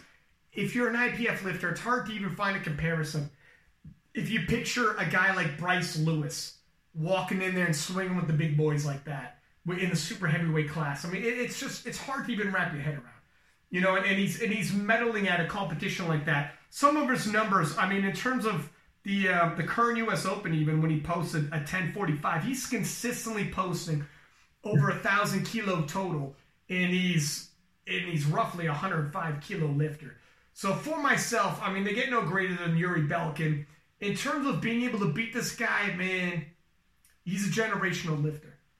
You know, he's one of those lifters. He would be, you know, the equivalent. I don't know if we have a guy on the IPF side that would be, you know, the equivalent where it's based off of the Wilks formula. If you want to use that and you're trying to decide who's going to beat him, it's hard. It's almost like you're battling for second when Yuri shows up to the competition. He's showing up to collect a check and the best lifter award, and that's that. So for my male lifter of the year on the untested side, very difficult for me to imagine anybody besting Yuri Belkin, whether you want to do a pound for pound or even if you want to open it up and say compare a guy that size to the heavyweights for him to be coming in bronze in the biggest super heavyweight showdown. Got to be Yuri. On the tested side, I don't know if you're familiar with this gentleman. His name is Taylor Atwood. He's quite good. He obviously he is the champion of champions in terms of the IPF, not only winning the 74 kilo world championships, but besting guys like Brett Gibbs, Russell Orhe, and every other champion the IPF produced. A favorite going into the SBD Invitational. We'll see if he can retain that title. Certainly the SBD Invitational is going to crown a king. Will he retain his crown? We'll see. But in 2019, there was no SBD Invitational, and in my mind's eye, there was no greater than Taylor Atwood. Nobody knocked him off his perch. He's sitting on the throne. I love that the SBD Invitational's around because you have, in terms of the IPF World Championships, you're going to load the bar with what you think is going to win the Worlds, and then you have a champion of champions battle where it's a whole other ball game. You don't have to worry about the guy next to you. If you're a woman, you don't have to worry about the woman next to you in your weight class, unless you're Brett and Russell. It's all the other champions you're trying to defeat. So we'll see what happens. But 2019 Male Lifter of the Year, Taylor Atwood, what do you have, sir? Yeah, again, it's kind of a thing to pick my own lifter, whom Ben Escrow and I coach. But I think Taylor Atwood had the best year out of any powerlifter in the IPF. 790.5 kilo total at Worlds, earned him the best lifter of the World Championship. And then 787.5 kilos at U.S. Raw Nationals. Although it's unofficial and not really for anything, best lifter of the USAPL Raw Nationals, the most competitive one yet. I grappled with this one because I can't get over 900 kilos at 94.4 kilos body weight by Ashton Ruska. That's absolutely insane. And I find what Russell Orhii did in all of 2019 absolutely remarkable. In particular, his performance at Worlds, where he absolutely needed that squat and it got everything out of him. I found it was clutch, it was exciting, it was awesome for the sport, and Russell had a great year as well. But I've got to go with Taylor. Look, let's talk about that for a second. What Ashton did and what he's capable of doing, pound for pound, absolutely phenomenal. The numbers he's putting up at his body weight, absolutely phenomenal, absolutely ridiculous. I got you. But this is sports. And to win Athlete of the Year, you got to produce in the championship rounds. You know, you got to, it's not just numbers end of the day. You got to win the games.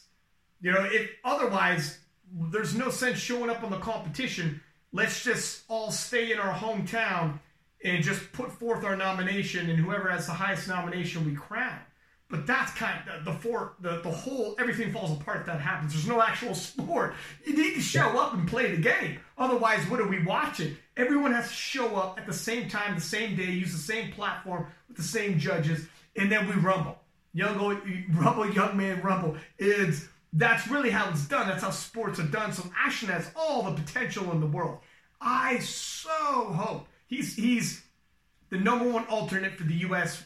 team, and it's very likely, I'm not trying to jinx nothing, but very likely that he's going to be at the World Championships. If he does, the 105 in Ashton Ruska has Team USA across his chest and hits that platform, it will be absolutely crazy. Then he will have set himself up. This is my cumulative moment. I'm going to go for that big win. He's won the U.S. Raw Nationals, which is a phenomenal win before. He can win the big one, but they get no bigger than the World Championships. You know, that's when the whole world shows up. And he'll have the opportunity to not only win the big one, but, I mean, he'll actually be able to grow into the 105s a little bit. You had already pointed out, he's even a small 93. I know 93s that are big. I know 93s that cut more weight and make 93. He's a small 93. Can Ashton gain? So here's the thing. He's going to gain some muscle, but the guy is a walking muscle.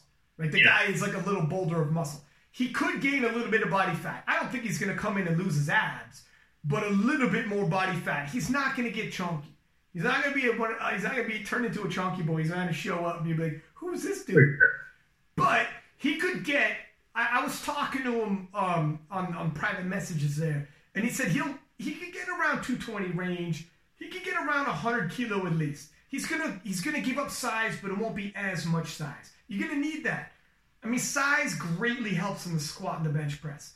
Maybe not always as much in the deadlift, and his deadlift might stay the same. But man, it's not going to take much. He's very capable. So we'll see.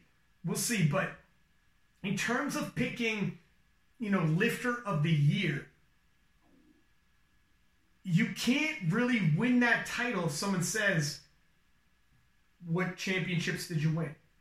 Did you win nationals? Did you win worlds? Did you win? And you can't say, well, I didn't win any of them. But for my body weight, I lifted a lot of weight. People, you got to win some titles. At least in the IPF. If you're in the untested, it's a little different because it's tough sometimes to show up at competitions and have other people show up. It's kind of luck of the draw. If someone else in your weight class shows up who's any good, and we got yourselves a battle. But in the IPF, you know where the battles are at. If you're from the U.S. Raw Nationals, and he's looking for the battles, but you got to win them, you got to pull them off. So I realize you're Taylor Atwood's coach, but it's kind of the way to go to pick Taylor. You might have been able to swing Russell's way, but I think Taylor, especially being champion of champions, it helps tilt it anyways. But Russell be a solid pick as well. There's definitely some other nominations up there. And I think as far as Russell is concerned, he's who I had for biggest performance of the year. Absolutely unstoppable when he showed up in Sweden. 833 kilos to dethrone Brett Gibbs as the world champion. It was a remarkable meet, and I gave Taylor honorable mention at the world championship in that category as well. So we saw some great lifting, and there's no wrong answers here. We had so many talented and unprecedented performances this year, and what a great year to be a fan of powerlifting. Yeah, if we have some moments, like we got a little bit of time before 7 o'clock, and I wanted to, and you just basically segued us to it, so let's step in for some moments of 2019. If we're looking back, 100% what Russell did, he had a coming of age moment where we all knew there was tons of hype, tons of sizzle, but we wanted to know if there was substance. And I say that, look, I get it. He's a U.S. national champion and certainly a world talent in terms of being world class, unquestionably world class. I mean, he had broken a squat world record, but then it fell after that. We wanted to see, could he become a world champion and equal that sizzle with that substance? And that's a big ask because there's a whole lot of sizzle with a guy like a guy like Russell. Freudian slip there, I guess. But look, Russell's got that social media. He's a phenomenal. If you heard him on the podcast, we had him on several times. He's a great personality, a great interview. He's that guy that can carry the sport. He can walk onto the podcast, be funny, be personable, but at the same time get serious when he's talking about his competition, when he says he's going to do something, you believe it. And then afterwards, be humble enough to say, look, I'll eat my humble pie. When he was at U.S. Raw Nationals and almost bombed out, he's like, man, I said I was going to come on the podcast after U.S. Raw Nationals. I'll still come on. And I'll face the doubters and everybody can say everything they want to say, all the naysayers. He had the coming-of-age moment at the World Championships, and the performance he put together with over a 10 times body weight, breaking the world records in squat, breaking a world record in total, unseating a world champion like Brett, who's established like that. He had to fly halfway across the world to do it. I mean, he had a phenomenal showing, and he lived up to the hype. So, yeah, that was definitely one of the moments for 2019 for myself. I wanted to talk about the Battle of the 84s and just how special that was. Daniela Mello and Amanda Lawrence, right down to the very last deadlift. These ladies from the squat event back and forth, and Amanda Lawrence missing her last squat, and Daniela Mello hitting her third squat, entering into the bench press. Daniela Mello catching up, going 3 for 3 in the bench press, and now we're neck and neck in the deadlifts because Amanda Lawrence missed her third squat. Oh my God. And then right down to the very last deadlift, how dramatic do you want it? Both women, same weight loaded on the bar, one hits, one misses, same total on the end, winning on body weight. I mean, if you were writing a script and this is a Disney movie, I'd stop you and say you're getting a little too cheesy because it's getting a little too dramatic. You know, right down to the very same deadlift, same total, comes down to, and no, this is even better. They're teammates on Team USA. And it's like, man, it's but it was perfect. It was perfect in terms of a showdown. They complemented each other perfectly. So I don't know if Daniela Melo's staying 84. She's been flirting with the idea of 72. If she's fully committed, who knows? Half and half, right? It'd be a shame if she left, because I would like to spoil us and just see them battle it out several times over in the future. However, look, if she's like, yeah, I get it, guys, but I gave you a couple good battles, and that's where we got to part ways, because I think I want to move to 72. It is what it is, but that was one of the moments for me in terms of 2019. Another showdown, obviously, look, not just because I'm Canadian, but what Maria T did in Sweden. We had never had an open world champion. When she missed that second deadlift, and then you look over like, oh my God, they're pulling for the gold medal regardless, and they're going up in weight. It was, to say it was gutsy. It was not just the deadlift, but she was overextending and pushing herself beyond anything we'd ever seen any 57 kilo lifter ever do in a day. It was a massive, it wasn't just a big ask, it was a massive ask. And she would have to best the biggest performance we'd ever seen any 57 kilo lifter ever do. The Americans were probably all but celebrating. Gaston Perage was probably getting that gold medal out, and the DJ was probably cueing the American national anthem when Maria T went back out to take a weight on heavier than what she had just failed at, and she failed on strength. Wasn't a technicality, wasn't a misgroove, it was on strength, and she failed it. Came out and pulled heavier and got it. To say that was a moment? Yeah. Oh yeah, that was a moment. It was a powerlifting moment. It's just icing on the cake that she was the very first Canadian to ever win an open world championship, and that's how she does it. It's just icing on the cake when you find out in previous world championships, when she was a favorite to win, she bombed on deadlifts, and now it came down to the last deadlift. So it's also a comeback story of sorts. It's all just ice. When you actually follow Maria T's story, it just makes it sweeter. And she could be a nicer person. So that was definitely a moment for me. And obviously, I already said in nauseam, by this amount, Kimberly Walford and all of the 72s. So not just Kimberly Walford, but with those 72s put together in Sweden, with Jessica Bittner and Isabella von Weisenberg obviously medaling as well, and Anna Rosa Castellane. And it was a phenomenal show showing the 74s in the U.S. Raw Nationals. Talk about a coming out party for everybody involved there. Those fellas, not even like just leading up to it, when I had them all on I had them all individually on the podcast. Every single one of those podcasts were flying. In terms of the downloads, people were guys with a good personality to go with it. It was when they were on the podcast individually, the downloads were nuts. When we had them on all together, then it was crazy. Amazing personalities. They knew how to hype it. They knew, like, look, this is going to be uncomfortable. These are all dudes we're going to be facing. But they knew, historically speaking, the 74s weren't that big, glamorous, sexy division. 83s got a lot of love. The big fellas got a lot of love. The smaller the weight class, the harder it is in a strength sport to get the love that you think you would deserve. And they knew, look, we're going to have to try a little more. We're going to have to put on our PR hats and campaign a little bit. All of them were on board with it and said, let's do it. Let's blow this up a little bit. All of them came on the podcast. I don't know the views in terms of the stream, but I hope they were high. And they delivered. The drama that unfolded on the platform. Austin Perkins, the way that dude hit the platform and hit a deadlift and backed off, unclasped his belt like, he had it. The way Michael C's early charge in the squats and the bench press had everybody begging for more.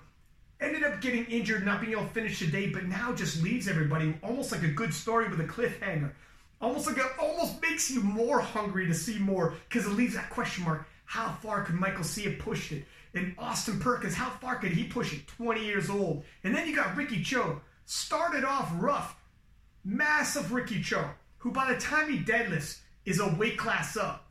Starts off rough, missing a squat, missing a bench, ends up finishing the day with the biggest deadlift we'd ever seen on the American side, with a 700-pound deadlift as a 74-kilo lifter, and ends up on the podium taking a bronze medal. A beautiful story for Ricky. And then you got your boy Taylor Atwood. The reign continues. Just his resume in terms of the U.S. Raw Nationals is getting ridiculous. You know, punching his ticket once again to represent the Team USA at the World Championship level. Everybody, and you all the way through, man. That's just the top end. That's just the top, 4 or 5 guys. The 74-kilo class, I think you could go through the whole top 10. All world-class lifters. They're all world-class lifters. They're all capable of breaking into the top 5, every single one of them. So the 74-kilo class, for me, watching that, that was a moment for myself as well. Just seeing a coming of age for a lot of those lifters. And in terms of any one class that, if you ask me, are you excited to watch, at least on the men's side, I would say the 74 kilos, man, especially the U.S. Raw Nationals, is going to be absolute bonkers. I mean, Taylor Atwood cannot sleep, so you guys got your work cut out for you, because they're coming. They're coming from the SBD Invitational with what Brett is putting together, and I'm sure Russell, to the World Championships, to the U.S. Raw Nationals. You fellas got a lot of work to do, man. God bless. You got a lot of researching to do and talent to scout. We will do our very best. I know you will, buddy. I know you were. So it's 7 o'clock. I also wanted to say, in a Mill Norland in the 105s, have they collected themselves on an international level, and all the Europeans actually. Some people told me in Sweden, you slept on a couple of the Europeans, and you're going to be shocked when these world championships roll around. Obviously, several Europeans won the world titles, both juniors, opens, across the board. And then again, several Europeans after the fact broke the world total records in the European Championship and taking the ball away from a lot of the American world champions. So, I think the emergence of so many talented individuals and lifters coming out of Europe was also a storyline for 2019 for me. Anything you want to say before we let you go? So European the level of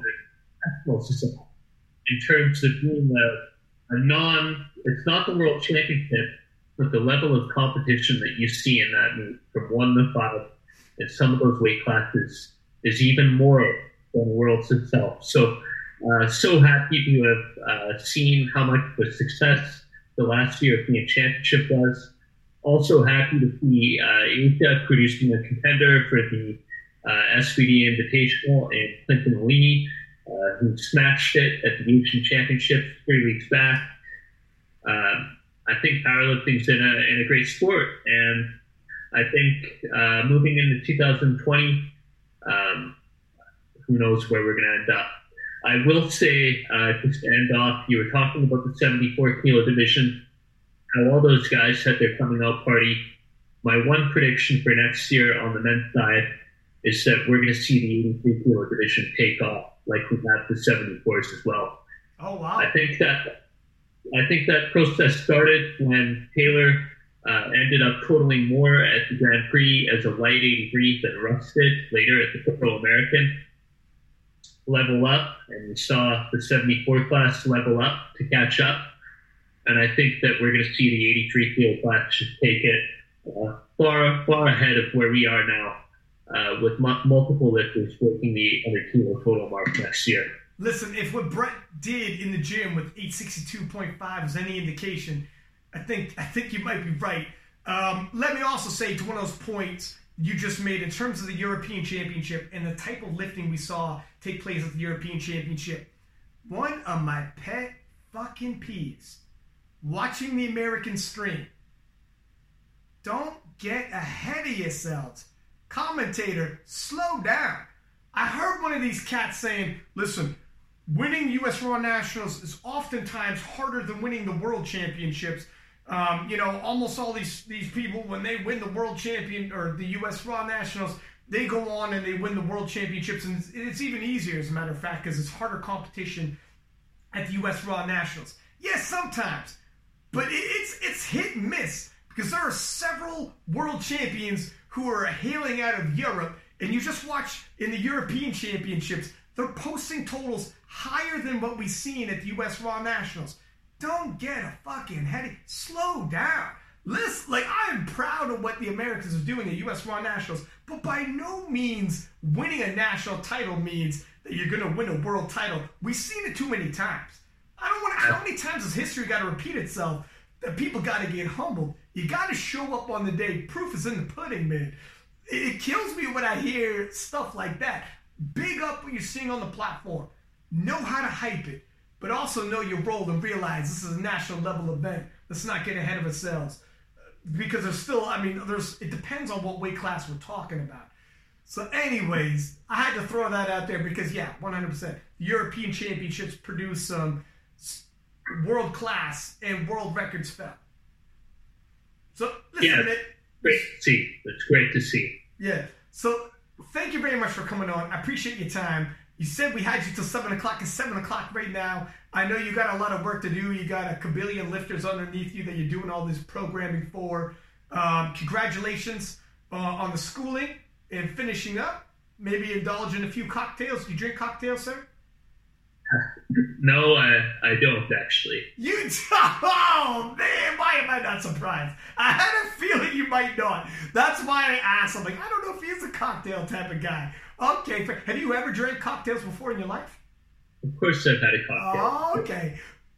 At the World Championships, no, in SPD Invitational, if Taylor wins Champion of Champions Award and wins that huge check and probably slices you a piece of it for all your troubles throughout the years, will you have a cocktail? I think we'll be going for a nice cigar with the coach. A cigar, right? Fine. I'll have a cigar with you. All right. Sounds good, my man. Well, thank you for coming on. Much appreciated. You always come well informed and add a lot to the episodes. And until next time, my friend, we'll keep in touch. Thank you very much, and happy holidays to everyone listening. See you, bye. Not a bad showing. I know some of you guys are probably going to be listening to this, watching this, however you're taking this in. And maybe you disagree. Maybe you disagree with some of my picks, some of Jason's picks. Let me know. Fire me some DMs. I'm down to debate in the DMs. I'm down to debate in the comment section. And I say that like, look, I don't take no hard feelings. It's sports. That's what people do in sports. You debate who's better, who would beat who. So let me know how you like the picks. I will make official picks and send it out on social media platforms and tag all the lifters. Congratulations to everybody who had big showings in 2019. Not just the people that we picked. There seriously is, and I'm not just saying this as a cop-out. I can be argued so many different ways when it comes to making these picks. There really isn't any wrong answer. Some of these are so close, it's flip a coin.